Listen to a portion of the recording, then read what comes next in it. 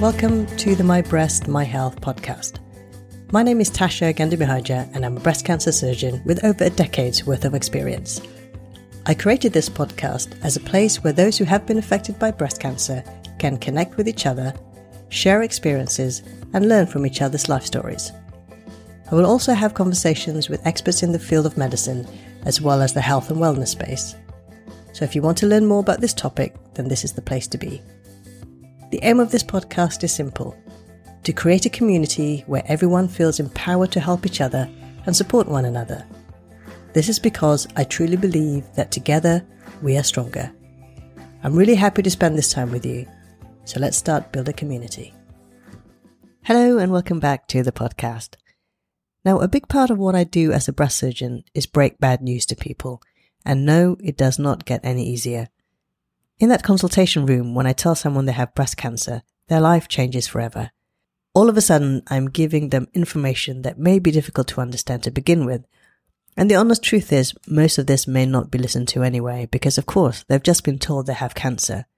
At this crucial time, that person needs as much support as possible.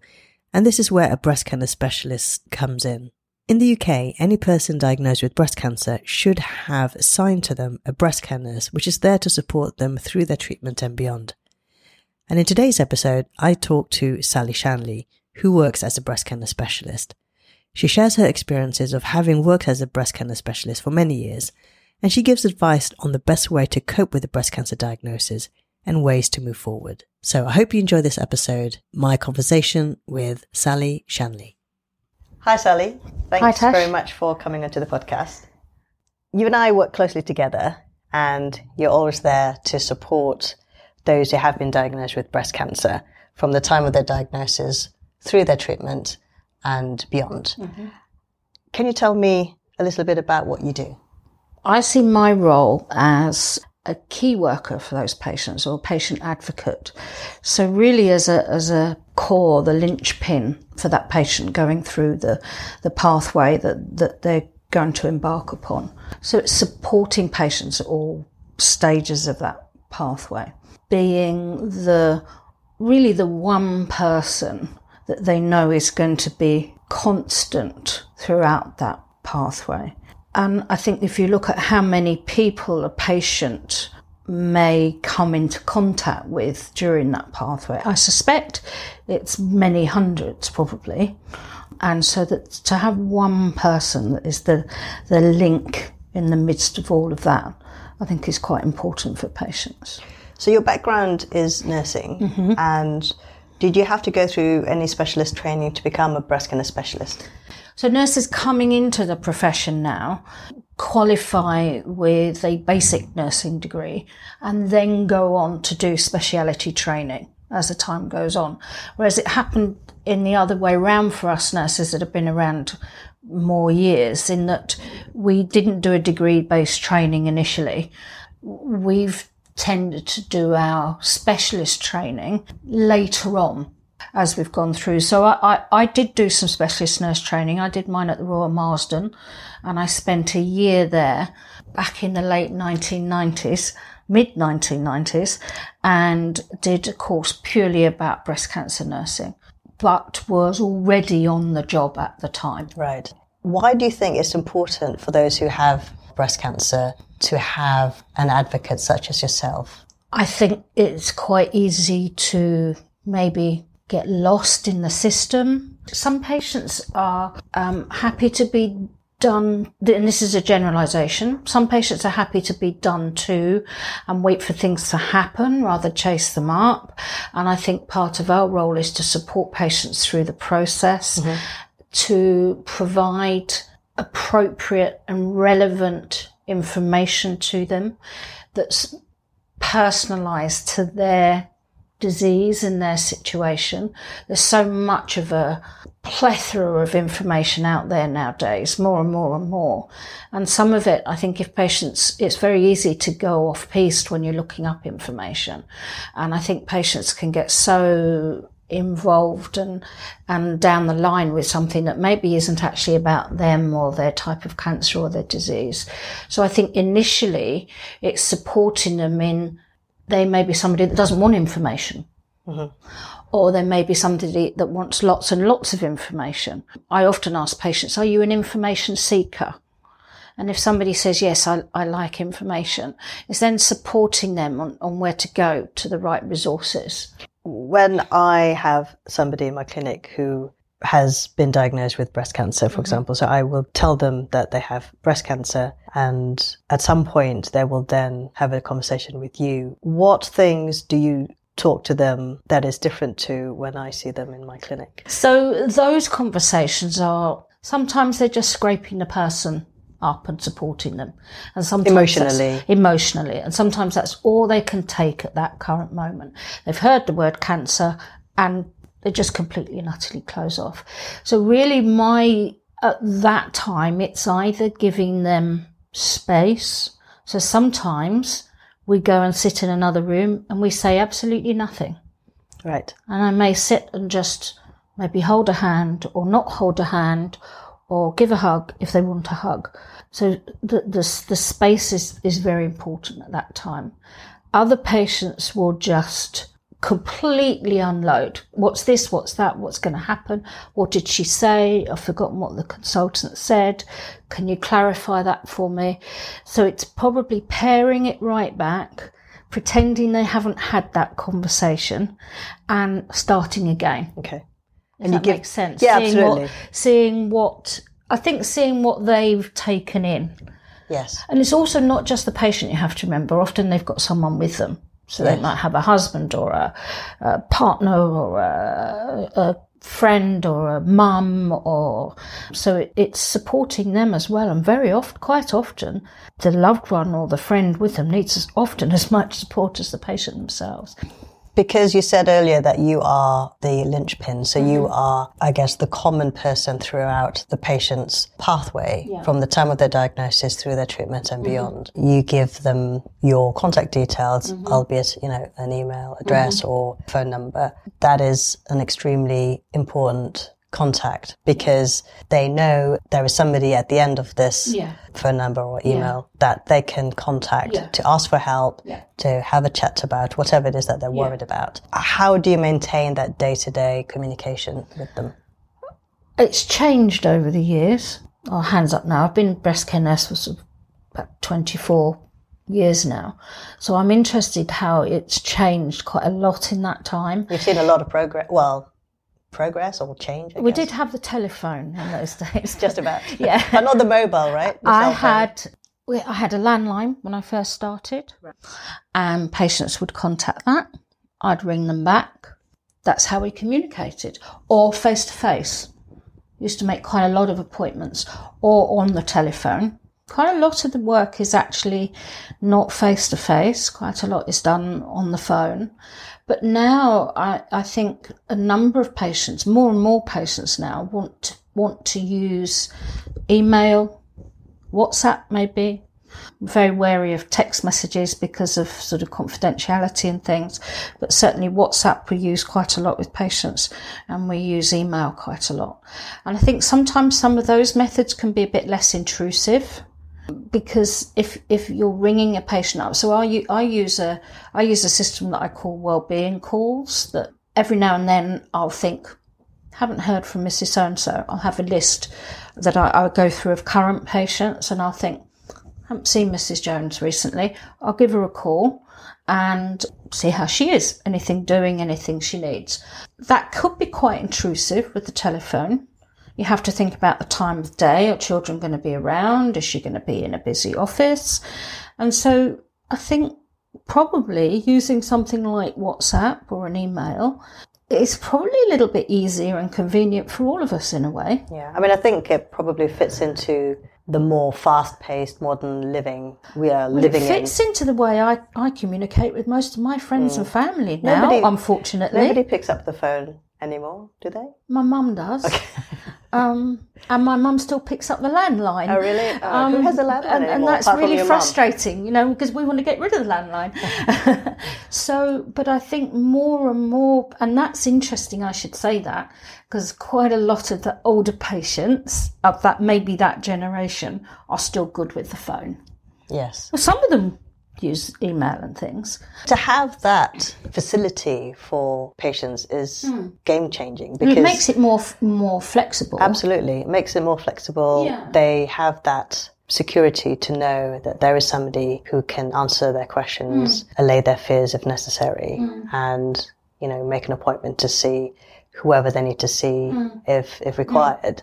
Talking about that security, we do see patients coming through their treatment, and throughout that process, we see them a lot. They will have multiple clinic visits. They'll probably see you a few times as well. If it's pre-surgery, then they'll have their pre-assessment and consenting. Post-surgery, they'll come for a wound check. Then if they have, say, chemotherapy, they come regularly, similarly for radiotherapy and so on. That whole pathway can be quite long. And we see patients at the end of their treatment and they come to see us in the clinic and suddenly things just hit them. And to know that they don't actually have to come back to see us in clinic for another 6 months or 12 months, it's a good thing because they've completed their treatment and now they have to try to live with that new normal for them. It's a very classic thing and I think we've identified it in more recent years. I mean, the Americans sort of call it survivorship. And I think we tend to call it moving forward in this country, because I think it's looking forward. And there's the classic build-up. And I think as professionals, we're as guilty of it as the patients in the build-up. It's going to be your last treatment next week. I'm based on the chemotherapy unit, so I meet patients throughout their chemo, and they build up and up and up to this big day when they're going to finish their chemo. They even ring a bell now. I'm not sure about that. I'm not sure about the bell ringing either. And so they ring this bell and that's it, and that's done and that's treated. And they're high as kites, they go home, they celebrate, and it's all done and finished. And then we say, we'll see you in 3 months. Fab! Haven't got to go back to the hospital for 3 months. And then 2, 3, 4 weeks into it, all of a sudden, wham, everything hits them.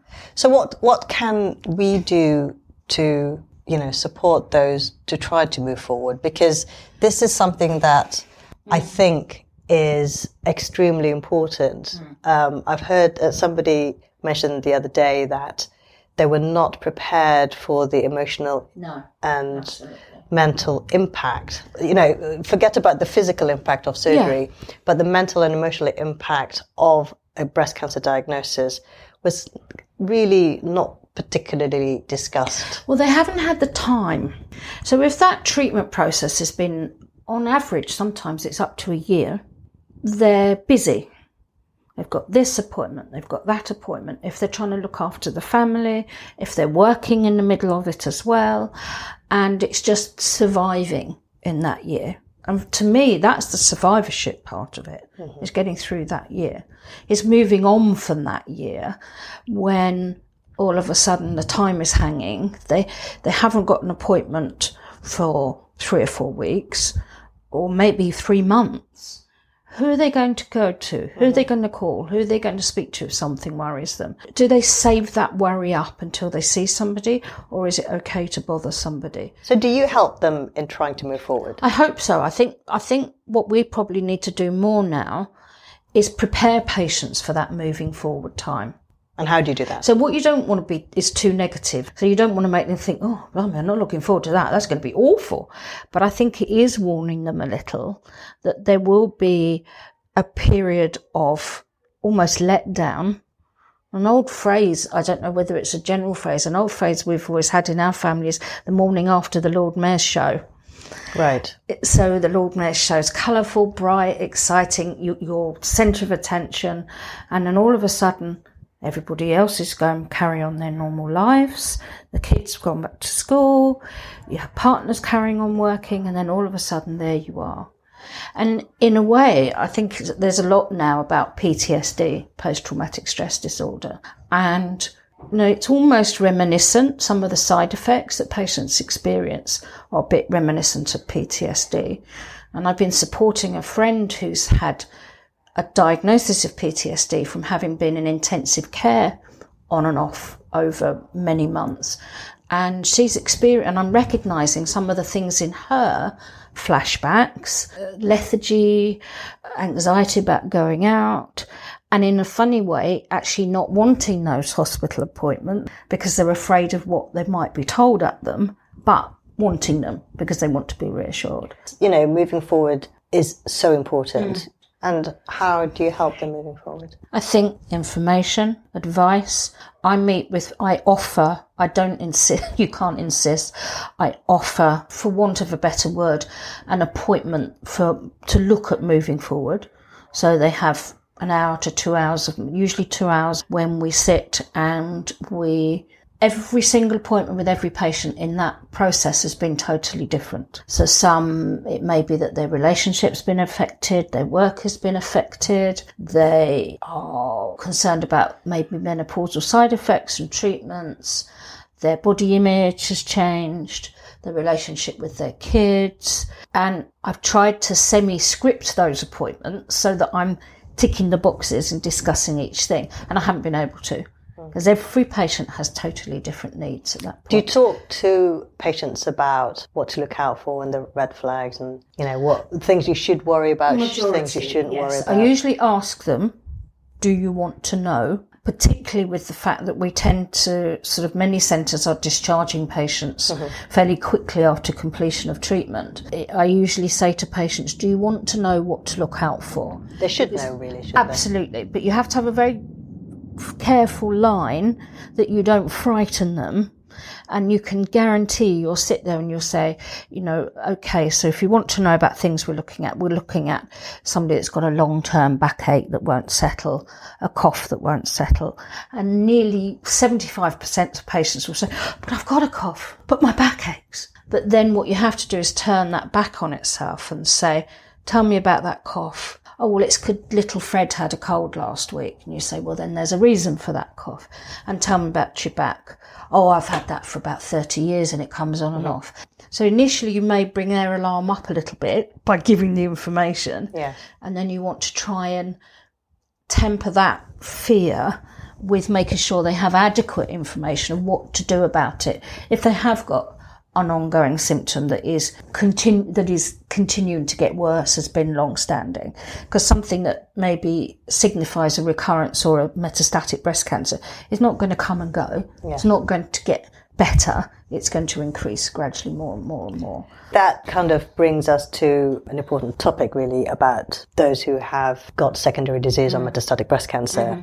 And recent research suggests that many patients who have secondary breast cancer, metastatic breast cancer, or cancer that has spread, do not feel significantly less supported by the specialist nurse compared to when they were diagnosed with the primary breast cancer.